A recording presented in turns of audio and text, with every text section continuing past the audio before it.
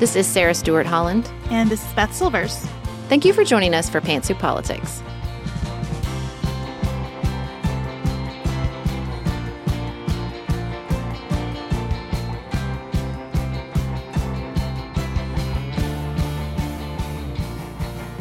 Welcome to another episode of Pantsuit Politics, where we take a different approach to the news. Today, we're going to talk about a very interesting update on the CDC Youth Risk Behavior Survey that we recently talked about on the show. Then we're going to share our conversation with Representative Kilmer from Washington's 6th Congressional District about his work as the chair of the House Select Committee on the Modernization of Congress.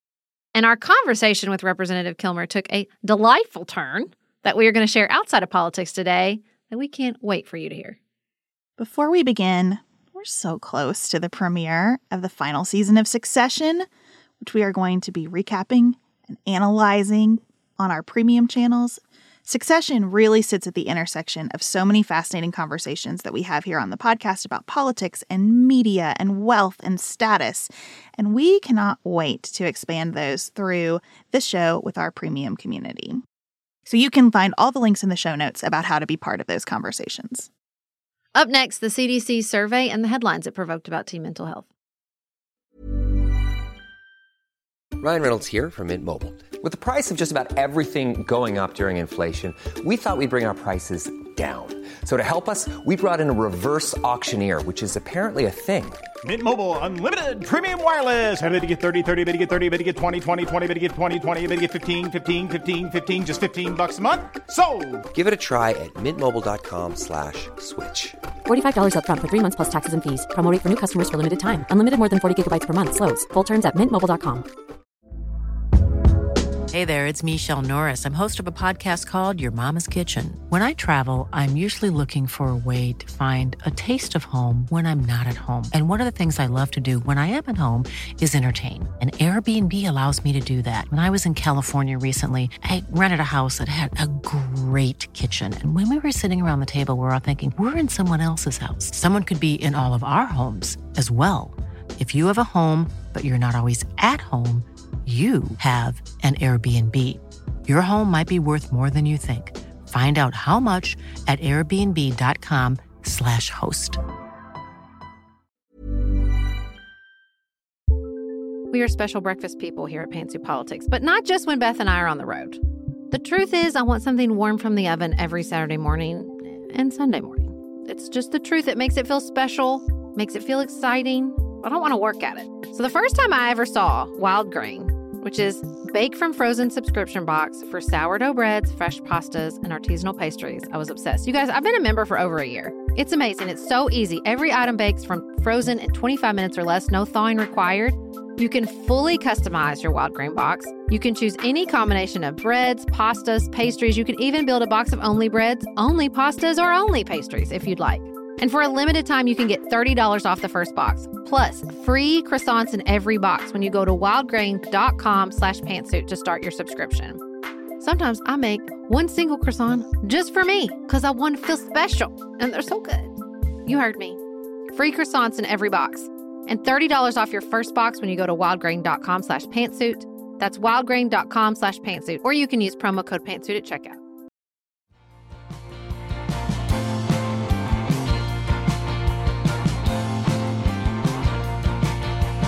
Last month, we had Dr. Kathleen Ethier on the show. She and I sat down about her work at the CDC on the Youth Risk Behavior Survey and some pretty alarming statistics from that survey, specifically with regards to teen girls and sexual assault. You probably saw these statistics. They were everywhere, all over the headlines about this reported dramatic rise in the percentage of teen girls who had been sexually assaulted. Well, thanks to the reporting of the Washington Post fact-checkers, we are learning that these numbers were the result of rounding, more precise decimal points, and overestimating the increase, and the fact that several schools leave out those specific questions, and so the sample size was affected. All that to say, Beth, it looks like this dramatic increase was not so dramatic. Not to say it still isn't a problem that any teenage girl is being subjected to sexual violence in any context. I'm sure that these numbers are still underreported. That's what everything we know about sexual assault suggests. But when we're talking about a rounding error, it's several rounding errors that compound to make a pretty big difference. So the rate of growth highlighted in the CDC's news release was 27%. Calculated with the decimal points, it's 18.4%. So it is a striking difference, and we felt that it was only responsible for us to share this with you and have a conversation about it.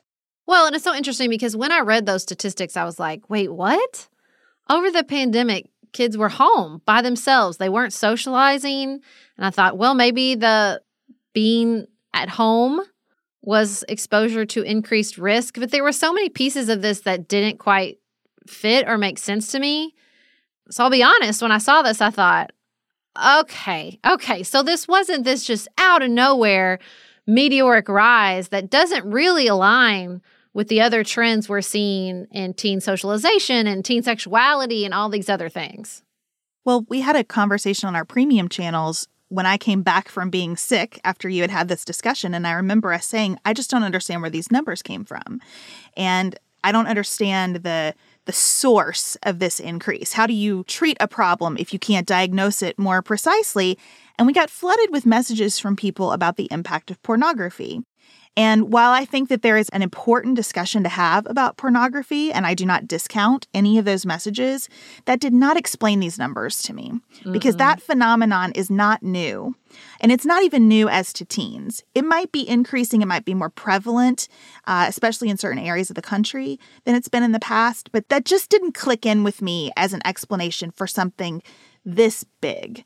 So I felt relieved when I saw this report, and then also sad because I think institutional trust building for the CDC is so vital. And I don't want to have a conversation where we're just busting on the CDC. I appreciate this work. Doing this survey is so important, and shining a light on the real problems here, and there are many real problems, is important.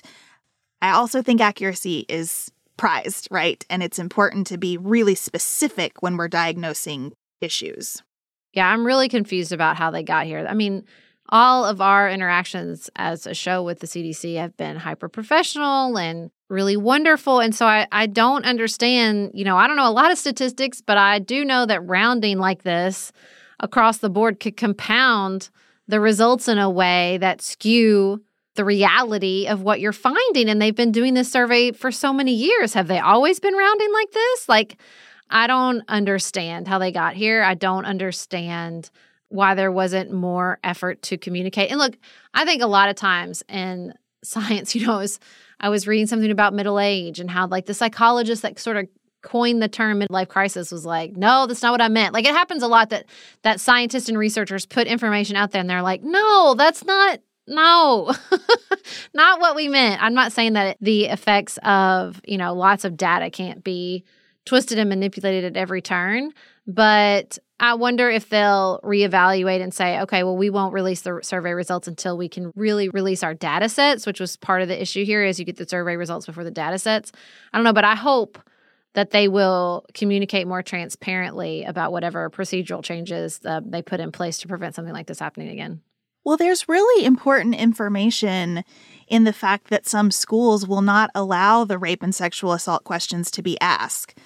That is headline worthy in and of itself, because we're living through this period where many of us, and as we've discussed, many of us who are sitting in state legislatures, act like if we don't talk about something with kids, it will cease to exist. Mm-hmm. And if you are unwilling to present a question about rape to a student body of teens, that's something that we all need to understand and we need to think about. Is this really how we want to approach this topic?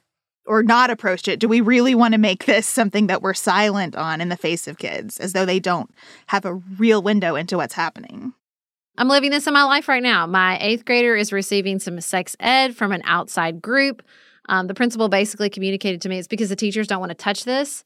And I said, well, this curriculum is problematic. It's basically abstinence only, which all our social science says doesn't work. And he's like, well, this is the Kentucky statute that requires me to teach children that the only way to prevent pregnancy and STDs 100% is abstinence.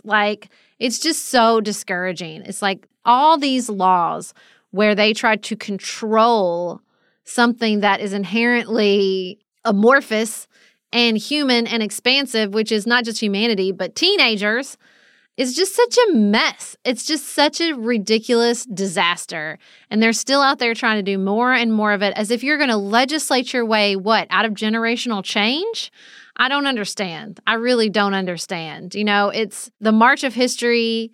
Each generation is going to be different and more expansive and, by degrees less and more understanding than the one before it. And the idea that as a legislator, you're just going to pass a law and say stop no further is so ludicrous to me. And it results in such unexpected, but also weirdly predictable outcomes. The other thing that bugs me in this is that I'm worried that we are telling a generation of kids that we think we've ruined them before they reach adulthood. I want to be honest where there is a crisis. And I do believe, especially around teen girls and self-harm and depression, that we have a lot of important work to do. But I was just talking with a teacher who said district-wide, there is a conversation about how exceptional our sixth graders are. District-wide, he said every person he talks to who teaches sixth grade is saying this class is amazing. They're bright, they're engaged, they're well-behaved, they're enthusiastic.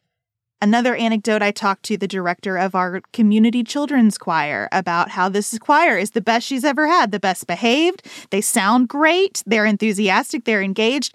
And I thought, I wish that we could just put this on billboards because I think that the narrative is COVID hurt all of them so much. And it did. And I don't want to deny that or bury my head in the sand about it or be in a kind of toxic positivity space. But I don't want to correct for that so hard that we forget to celebrate where kids are excelling. And if we have a trend that is truly that sexual violence against teen girls has been decreasing for several years, and this data as revised is actually in line with that trend, I want to be excited about that trend and ask what's been working and how do we keep moving that number down. Well, that's what was interesting is so many people who advocate in sort of the space of children and violence were surprised. They were these are not the trends we're seeing. I think the crisis that I see with teens revolves so much around media and our informational environment and us not giving them the tools to navigate that. I see that in porn. The best thing I've ever read about porn and teens was a class, and the class really didn't focus on sexuality. It focused on media consumption because that's what you have to do and what you have to understand about porn is that it's an industry and it's a media. I think that's true when you read this great piece today about Andrew Tate and why young boys were sucked in by the very, very addictive, engaging, emotional media that he was creating. I think that's true of teen girls and social media. We're not teaching them the critical skills to consume media. We have state legislators that are I know, we'll just shut it off. Shut off what? At school? You think where they're consuming the most media and learning these lessons is through teachers at school? I wish that was the case. I wish that teachers and the time they spend in the classroom had a disproportionate effect to our informational and media and technological environment, and that's before AI really takes off. I wish that was true. I wish we were empowering teachers to tackle this instead of chilling their speech and making them afraid to say anything inside an environment where teens are desperate for tools and strategies and approaches to manage this water hydrant of information coming at them all the time. But the reason we can't teach them that is because we don't really know how to do that either.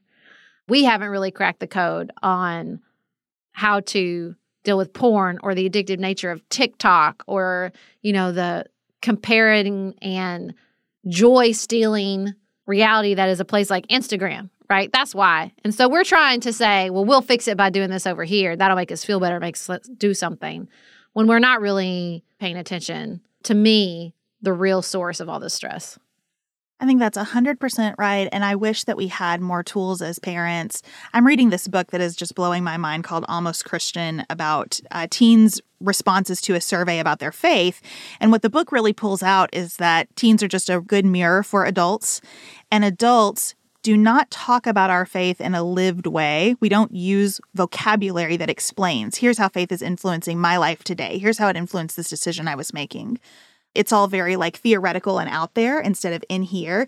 And that concept is working on me in so many areas that have nothing to do with faith. And I have been thinking especially about media when I pull something up on my phone and the girls are with me, or when they show me something that they found on the internet. I'm trying to do a better job saying, who made this? What were their incentives for making it? Who might have been harmed or exploited in the making of this? For whom was this intended and why? How long ago was it made? Can we even answer those questions? Is there enough transparency? And it can feel like overkill, but where else are they going to get that dialogue that they need to be running internally?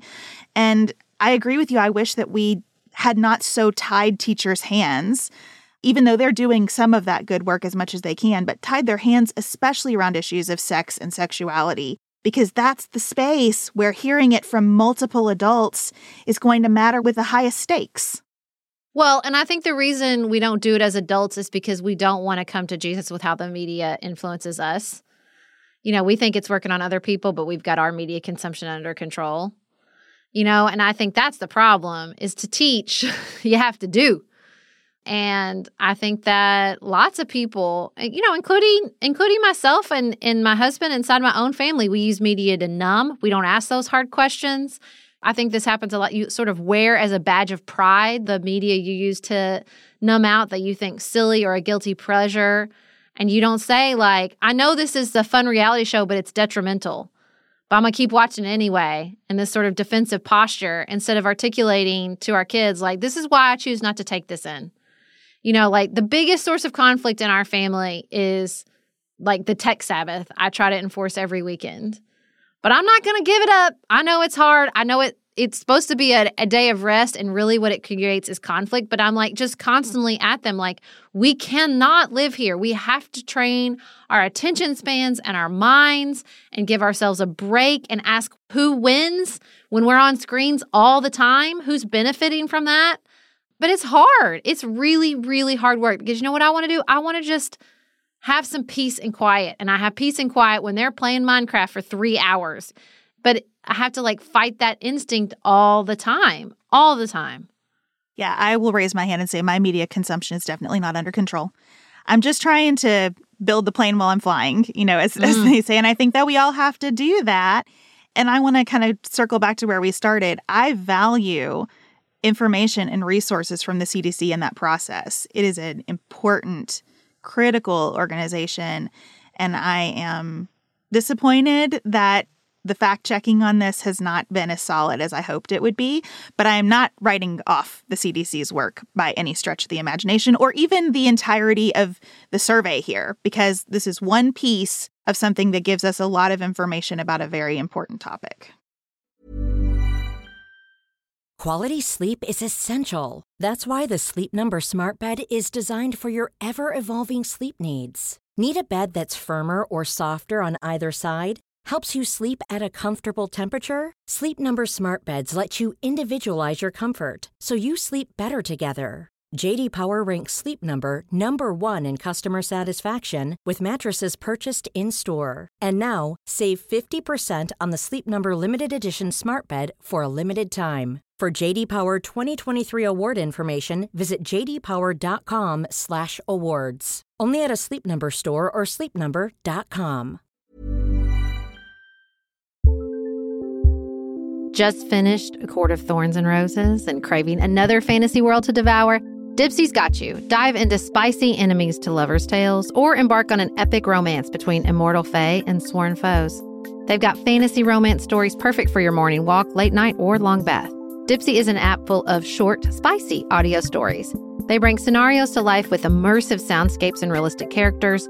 Discover stories about second chance romances, adventurous vacation flings, and hot and heavy hookups. And there's a growing library of fantasy series with werewolves, Greek gods and goddesses, Regency-era historical fiction, and fairy smut to explore the bounds of your pleasure. New content is released every week, so in between listening to your favorite stories again and again, you can always find something new to explore. For listeners of the show, Dipsea is offering an extended 30-day free trial when you go to dipseastories.com/pantsuit. That's 30 days of full access for free when you go to dipseastories.com/pantsuit. dipseastories.com/pantsuit.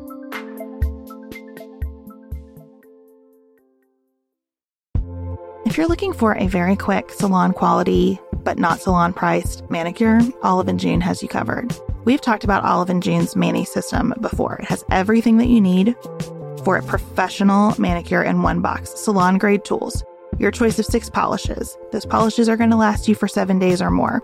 The cost breaks down to about $2 a manicure. Olive & June also has press-ons if you want. What I love, though, is that Olive & June each season is coming out with new colors, and I just got a set of spring and summer colors in quick dry polish. And they say this dries in about a minute. It seemed dry to me in about 30 seconds. It was not kidding about being quick dry. I also love the light colors in this set. There is a huge range. My favorite one is called Kitten. It's like a pinkish gray. The quick dry polish gives you full coverage in 1 or 2 coats. It lasts for more than 5 days, and it is offered in more than 40 cruelty-free and vegan polishes. Olive & June just understands what's happening in our lives, that we need to move quickly, but we want to look great and feel great and have fun in the process. Visit oliveandjune.com/pantsuit for 20% off your first system. That's oliveandjune.com/pantsuit for 20% off your first Mani system.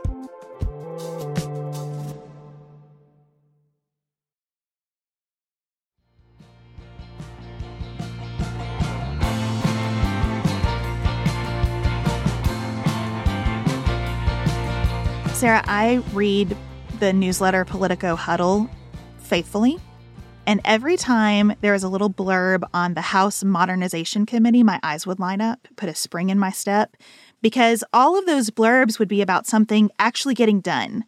Wow, this has happened, and it has made our jobs so much easier, or staffers say it has helped them so much, or look at these members who usually can't work together on anything, and they're both excited about this. And that was the only place I saw those stories until you sent a Washington Post piece around to our team about this committee and its chair and their final report.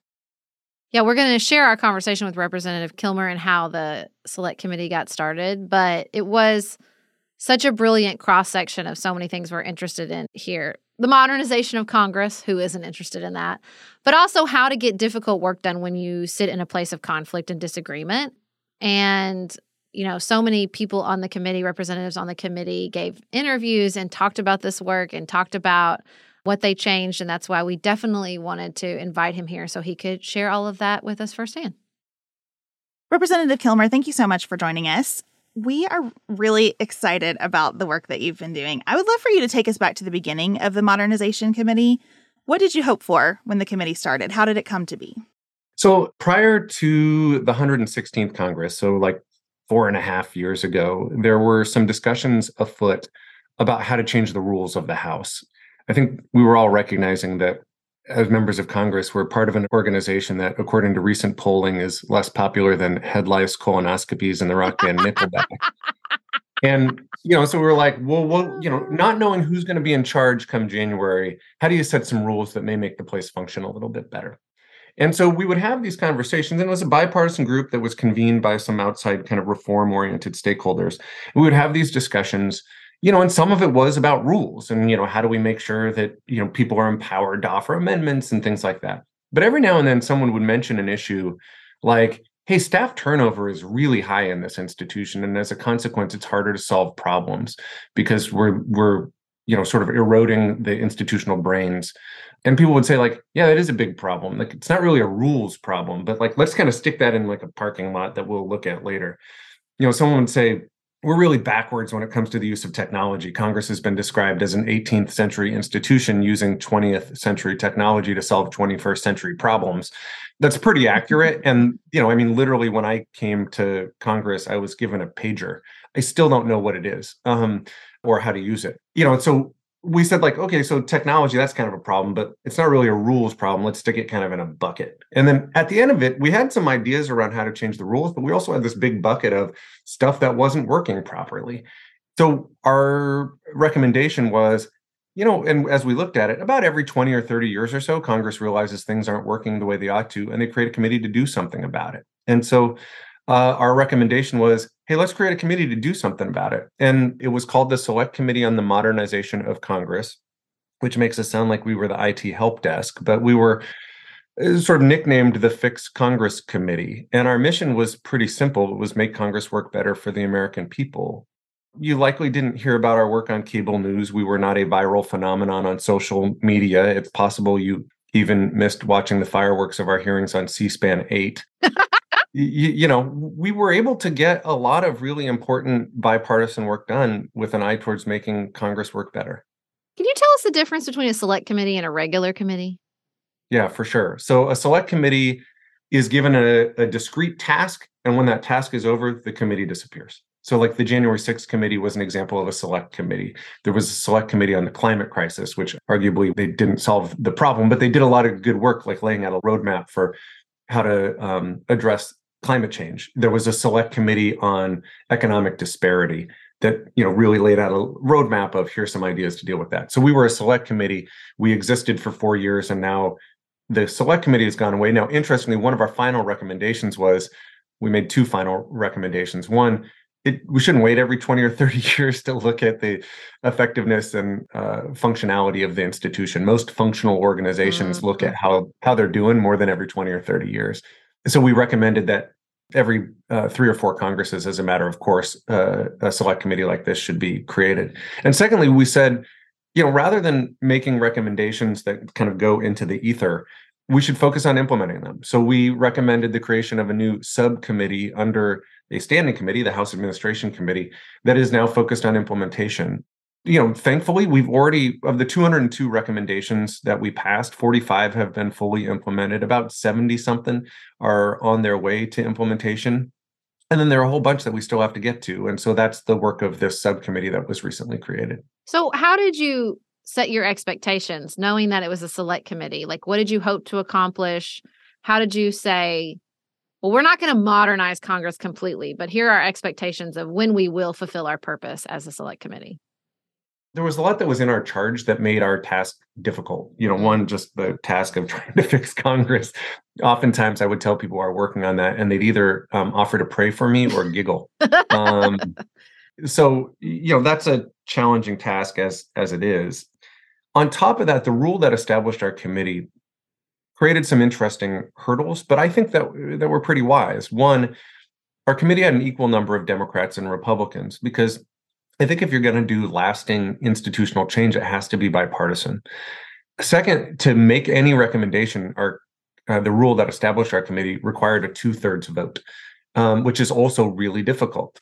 And as a consequence, when I became chair of this committee, one of the sort of mantras that I had is, if you want Congress to work differently, you have to do things differently. So I'll give some examples of what we did.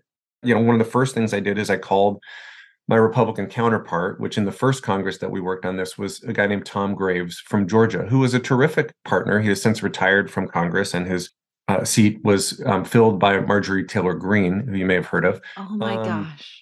I called Tom and said, "Hey, I've got kind of a crazy idea. When you start a committee gets its budget, and usually the first thing that happens is you divide by 2, sometimes 2/3, 1/3.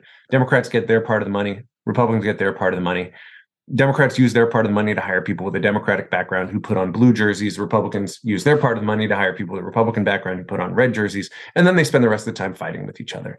And so I said to Tom, "Hey, here's a crazy idea. What if we don't do this? Like, what if we actually just hire one staff? And some of them will be people with a Democratic background, and some will be people with a Republican background. But we will make these hiring decisions together. And they'll all just put on jerseys that say, 'Hey, let's fix Congress.'" And to his credit, Tom said, "Sure, let's give it a shot." And that was foundational in terms of how our committee approached one another. It was with an eye towards solving problems, not with an eye towards being adversarial. We also, if you watch one of our hearings on C-SPAN, you probably have too much time on your hands. But if you watch one of our hearings on C-SPAN, you'll notice a few things. So, for example, we didn't sit with Republicans on one side of a dais and Democrats on the other side. We staggered our seating. So, if as a Democrat, I had a Republican on my left and on my right. Now, why did we do that? We did that because, when you hear a witness say something interesting, like my genetic predisposition is to lean over to the person next to me and say, hey, that was kind of interesting. What do you think about that? And in our committee, you did that leaning over next to someone from a different party. We didn't even sit at a dais. We sat around a round table. Why? Well, I don't know about you. I've never had a good conversation speaking to the back of somebody's head. And so in our committee, you were able to look each other in the eye and actually have dialogue. That was not cosmetic. There's all sorts of interesting organizational psychology about like how to have an effective meeting and how to have a functional team. And we actually tried to incorporate a lot of that into the work of our committee. I would love to know how people responded initially. In my limited experience trying to modernize an institution not as big and difficult as Congress, when I brought these sort of relationship-forward ideas to people, I met a lot of skepticism and some cynicism. And I just wonder how you met that in Congress. It was cool. One of the other things that we did that was really unusual, and to my knowledge, we're the only committee in Congress that has done this. I've never been part of a functional operation that didn't at the beginning of its work say, hey, so what do we want to get done? So I had us do a bipartisan planning retreat. We actually got a room at the Library of Congress and we sat around a table and we talked about what we wanted to do. And the first thing that we did, largely in an attempt to find some common threads among us, because we had, very progressive Democrats, we had very conservative Republicans, and we had all sorts of folks in between. We started off by saying, hey, why did you come to Congress? And how has your service met or failed to meet your expectations of what drove you to run in the first place? And I'll tell you what, if you've been a fly on the wall, I actually don't think you would have been able to know who the Democrats were and who the Republicans were. I really don't. And as a consequence, I think people came out of that exercise saying, hey, this is going to be different. This work is going to be different. And people were pretty bought in from the beginning. And again, I lucked out largely because we had people who wanted to be stewards of the institution, that actually wanted to make the institution function better. There's this great quote that I've been staring at for 4 years of this work. And it's from a guy named John Gardner, who was a cabinet secretary in the Lyndon Johnson administration. And John Gardner talks about the importance of institutional stewardship. And he talks about being a loving critic. He said it's, you can't be an uncritical lover because you sort of deny an institution of the necessary improvement to actually make it function better. You actually, have to have some semblance of a critical eye towards the function of an institution. But he also said you can't be an unloving critic because then you just treat the institution like the piñata at the party and bash it, which is, obviously politically very popular in Congress. And the best thing I can do, and I already cracked some jokes doing it, right, is to make fun of Congress. But you actually have to care enough about the institution to want to improve it. And to the credit of the folks, almost without exception, over the course of 2 Congresses who served on the committee, they were all loving critics. What about your constituents? Were they supportive of this work? You mentioned that it's easier to bash it. So how did it go over in your district that you invested this time here? I think generally the American people want Congress to function better. And I think people liked that we were engaged on that topic and that we were doing things differently. I mean, one of the things that keeps me up at night, there was an NBC News poll last year that 70% of Americans agree with the statement that America is so divided, it is now incapable of solving big problems. And I don't think my constituents want to just accept that as fact. Well, I guess we're just not going to solve any big problems anymore. And, as a consequence, I think my constituents were largely bought into our work. What the other thing they were bought into is just some of the stuff that we did. So one of the examples was, so we had these hearings related to civility and collaboration, which I think our constituents are pretty hungry for. There's an exhaustion with how dysfunctional Congress is. We pulled together, organizational psychologists and management consultants and political scientists. We actually had a marriage counselor who testified at our hearing who founded the organization Braver Angels. And they gave us all sorts of suggestions around trying to foster civility and collaboration. And afterwards, the organizational psychologist said to me, hey, you should talk to some sports coaches who took over teams that were had bad culture and who turned them around. So I call up this NCAA football coach. And I said, Coach, would you be willing to talk to me about fixing Congress? And he said, Derek, I don't know anything about Congress. And I said, well, I don't need you to know about Congress. Tell me how you fix a broken team. I said, what do you do when you have folks on the team who are actively trying to sabotage the team? And he said, well, I cut them. And I said, well, we don't really have that option. And he said, well, then I bench them. And I said, well, we don't really have that option either. And he said, let me ask you something. I said, shoot. He said, how do you do new player orientation? And I said, well, we don't really have new players. I said, but we do have, new member orientation. He said, how does it work? And I said, it's really funny that you asked this because it really works the wrong way. I said, my colleagues tell stories of showing up for freshman orientation, literally being told, okay, Democrats, you sit on this bus and Republicans, you go on that bus. And most of the orientation process was designed to keep the two parties from interacting with each other. And this coach says to me, well, Derek, I don't know much about Congress, but it seems like you ought to stop doing that. And so one of our recommendations was literally stop doing that. Yeah. Right? Like, try to have some bipartisan engagement at the jump.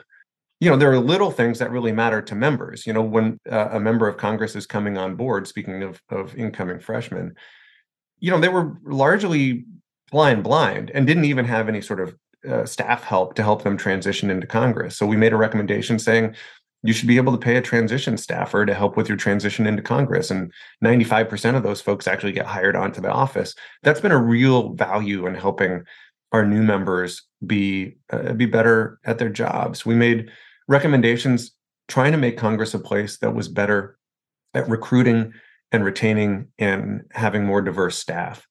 So why did we do that? Well, we didn't do that to benefit ourselves. We did that to benefit the American people because, all you have to do is watch like the social media hearings where it seems like Congress doesn't know what it's talking about. And it's largely because Congress doesn't know what it's talking about. And building up some brains and being able to hold on to talented people who know a lot about issues that matter to the American people will benefit the American people. We made a recommendation so that Congress could, sort of fulfill its Article 1 responsibility, the power of the purse, and that it could fund projects in local communities. That recommendation was, written with some important guardrails to prevent abuse. That was a bipartisan recommendation. And the Appropriations Committee has done that. And as a consequence, you can look in district after district and there's community projects that are getting funded. In my district, there's a men's shelter for people experiencing homelessness that is now getting funded as a consequence of that. There's a soup kitchen, a food bank that received funding. There are 3 coastal tribes in my district that got funding to try to move to higher ground because they're getting washed off the planet by climate change. These things wouldn't have happened but for some of the recommendations that our committee made. And there's a whole bunch of others, right? We made 202 recommendations, but those are just a few examples of things that I think actually matter to the folks we represent. When we talk about Congress, I think we can get really consumed with systemic issues. Gerrymandering, I am obsessed with how few congressional members we have. Before the Washington Post op-ed came out, I've been preaching this gospel for years and years, which is there's just not enough. We need more representatives in the House of Representatives for the size of our population. Yeah. So how did you focus on achievable things without feeling all the time like we have all these big procedural, systemic, institutional challenges in front of us that tie our hands? How did you not become sort of discouraged and cynical in the face of some bigger, and how do we make those bigger changes too? That as well. Yeah. I think it really matters. That I mentioned the high bar that was created for our committee. And in the end, unfortunately, that made it difficult to take up issues that I think are really foundational in terms of being able to fix Congress. Campaign finance reform is one of them. You always also hear about the representatives going back home all the time and how that changed with the Contract for America. That's like a very common narrative, I think, around the dysfunction of Congress, is that there's no socialization, which you're sort of getting at with that new member orientation. There are some big ticket items like partisan gerrymandering and campaign finance, and I would argue the role of media and social media that we just weren't able to crack the code on. Certainly not in a way that could get a super majority vote out of our committee. To my chagrin, I actually do think if Congress wants to get serious about making things work better for the American people, it simply put, it has to do those things. It has to address money in politics. It has to look at things like how district boundaries are drawn. It has to look at how we choose our primary candidates.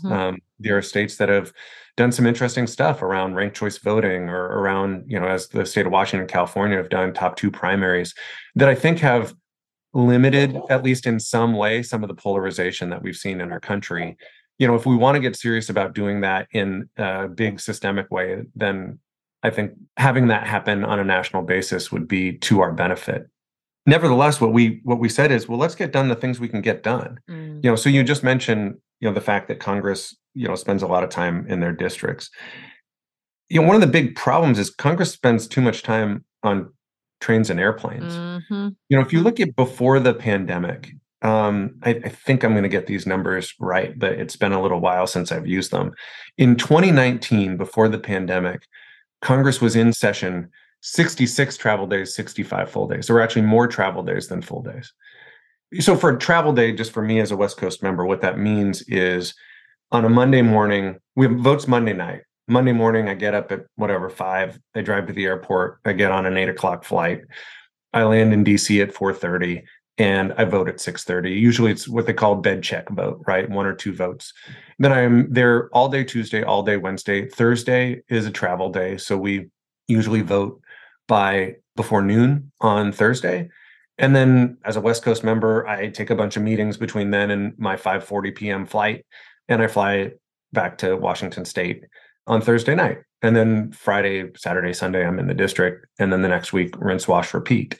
Well, if you think about that, what that means is Congress is spending a lot of time. Listen, I love the people of Alaska Airlines, but I'm spending more time with the people of Alaska Airlines than being able to do productive work, right? Like, why does that matter? For what it's worth, I use my time on Alaska Airlines to write constituent letters and try to be productive, or to watch season 3 of The Mandalorian as I did the last fall.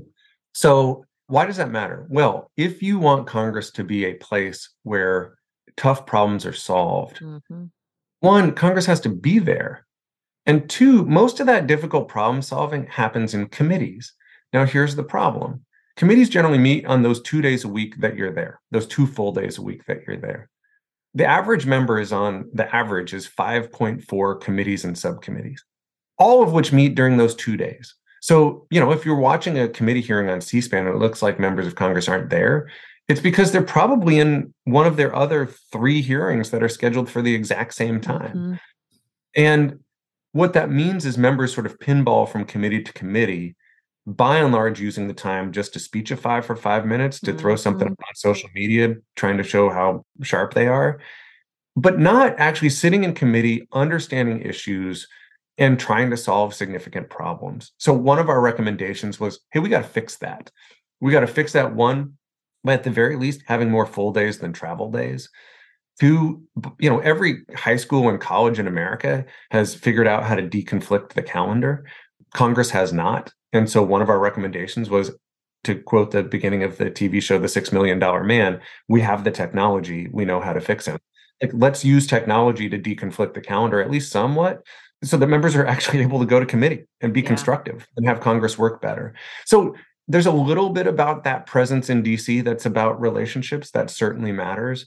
But I actually think the bigger thing is the fact that Congress isn't there as much as it ought to be, and that when it is there, there's so much scheduled conflict, means that the institution is less functional and less able to solve big problems. Well, and I have to believe that once you open up a little space where people can see a different way, that creates momentum for bigger changes, right? Once you say, oh, this feels really good to be able to function and go to committees and be present, how else could we make this even better? I applaud the members who are like, I'm moving here. I have little kids. I can't do this, and I think hopefully we will create space for more people and for constituents to understand that as well. I hope so too.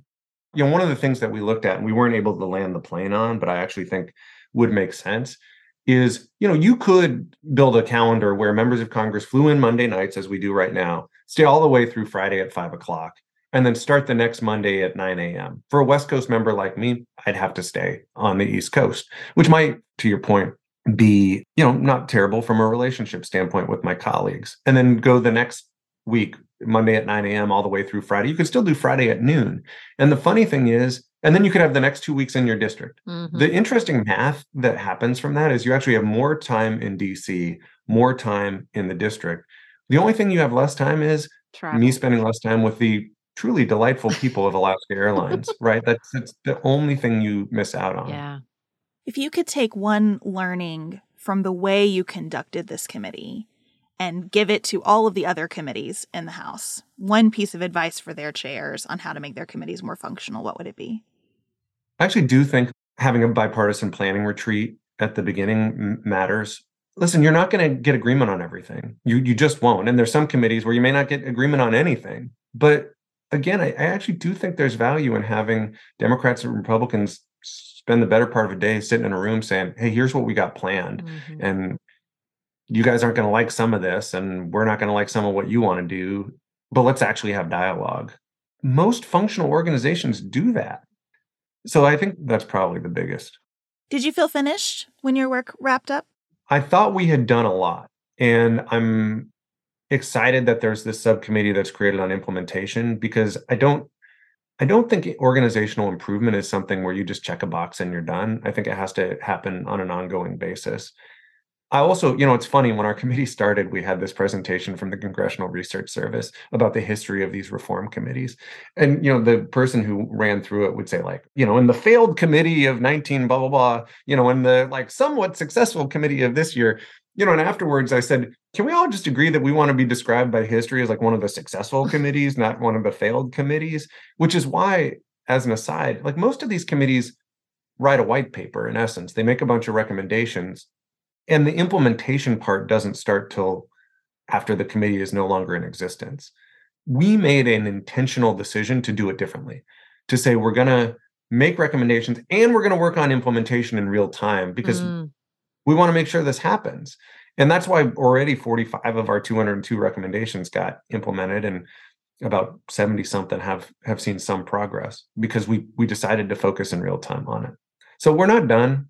There are some big plate tectonic kind of issues that influence the functionality of Congress. There just are. And those, I think, need some attention too. Well, thank you for your work, and congratulations to you. It is heart and soul work to be a loving critic. Thank you. I'm so glad that you and your committee brought that to Congress. Thanks. Sarah and I have talked many times about our desire to age as gracefully as possible, and skincare is a huge piece of that.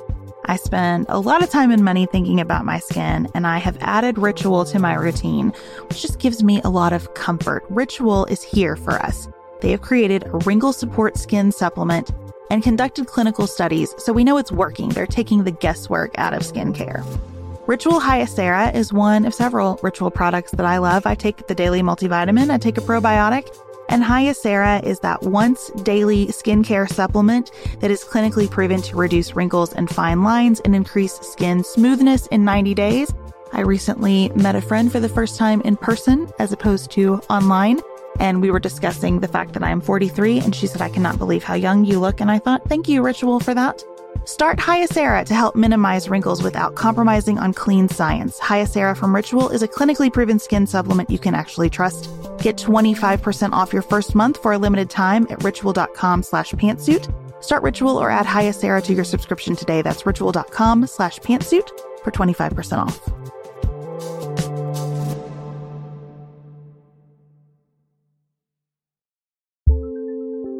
There's not much worse than a dry and itchy scalp.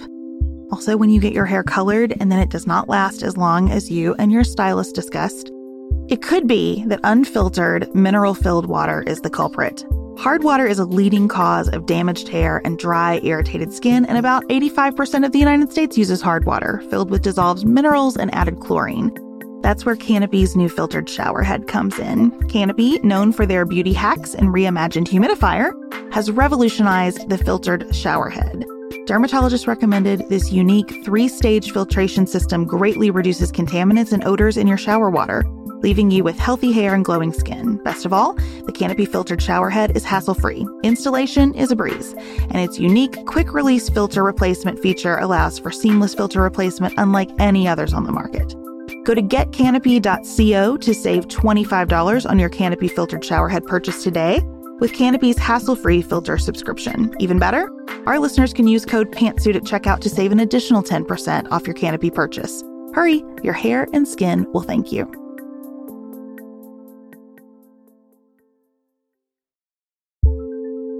Do you want a bra that's sexy or a bra that's comfortable?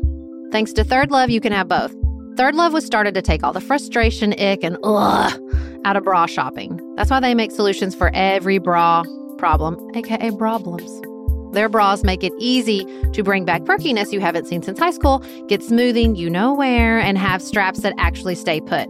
Designed at their headquarters in San Francisco and made from premium materials, they put every style through hours of wear testing on real women, including themselves, before it's given the stamp of boob approval.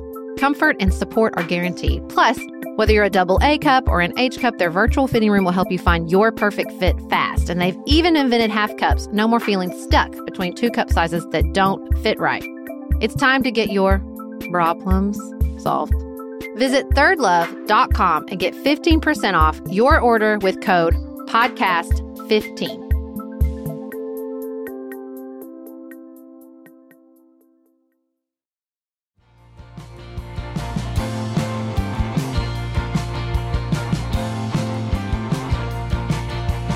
Well, Representative Kilmer, we always end our show talking about what's in our minds outside of politics, and we learned at the beginning of this conversation that you and Sarah share a love for national holidays, and thought we could chat with you about that for a minute. Yeah, it's so sad we weren't recording because we discovered that you and I are actually best friends, and it's really exciting for me to discover that. I don't have a lot of people who share my passion for national holidays. The weird, wacky holidays that exist every day. It started because we're recording the day after daylight savings time.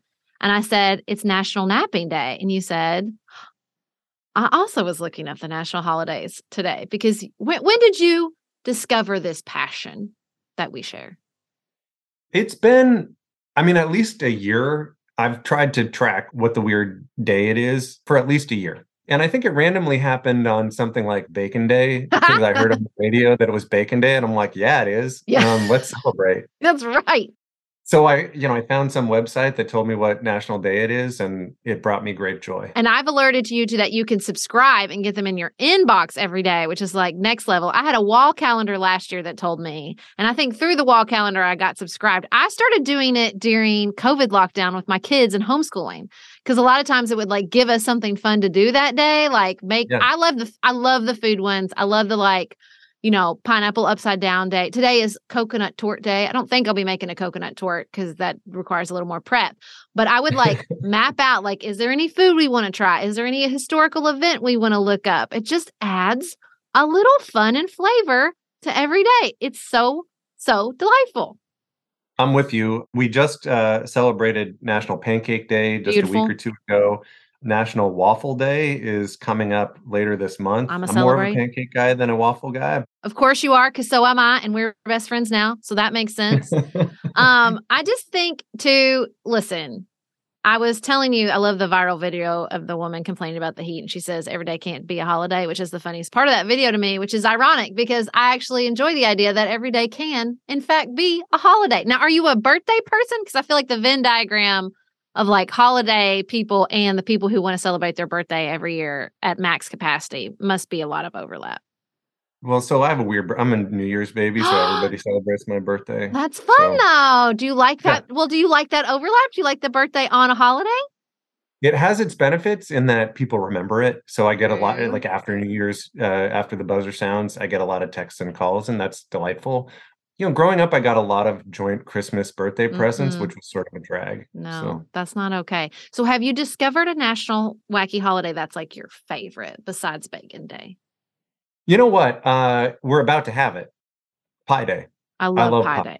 What kind of pie? Yeah. Do you do pizza? Do you do dessert pie? There are very many pie options when you're celebrating that day. Dessert pie. I like all the berry pies. Okay.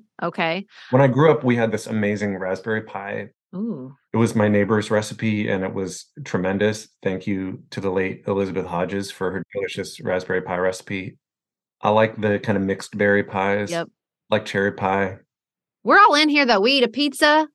We eat a quiche for breakfast. Let's just all in. I really like Pie Day because everybody celebrates. I like it when it's a wacky holiday that we've all embraced. I feel like we're pretty close with Donut Day. Dunkin' Donuts will give you a free donut. I love the ones where we're all in. Everybody's like, this is the day we're celebrating something completely quotidian. I just love it. Do you have a favorite? I do like Pie Day. I do love Donut Day. I mean, I like the ones that are just my favorite foods, and I feel like we get to celebrate. Like, I love Chocolate Cake Day. I'm a big fan of Chocolate Cake Day and Chocolate Chip Cookie Day. Couldn't tell you what days they are because I need it to be a surprise every year. But I love it when it shows up. I feel like you all are ignoring Talk Like a Pirate Day, which is true, indisputably the best of these holidays, especially if you have kids. Yes. And there's also like Backwards Day. I like Backwards Day. I think that's a fun one where you switch things around. And I mean, April Fool's Day. That's another one we kind of all celebrate. But it depends on if you're a prankster, if you like a mean prank or a funny prank. In this line of work, I feel like I'm constantly getting mean pranks. So. Probably get enough of that. That's not getting enough of that. Well, thank you so much for joining us for this little delightful bonus. I'm going to just name this like National Holiday Celebration Day. I'm just going to declare it myself. You're in Congress. You can make that happen. I'm going to write a bill, Sarah. Will you come and testify in support? Absolutely. Thank you to Representative Kilmer. Thank you to all of you who joined us here today. Please join us on our premium community as we get ready for the final season of Succession. And listen, it's not like that's the only thing on our premium content. We will still be producing More to Says and Good Morning and all kinds of content. So if you haven't checked out our premium channels, they make the work we do here possible. It is that simple. We would not be able to do Pantsuit Politics and have this amazing team that produces this podcast were it not for our premium members and their financial support. We will be back in your ears on Tuesday. And until then, keep it nuanced, y'all.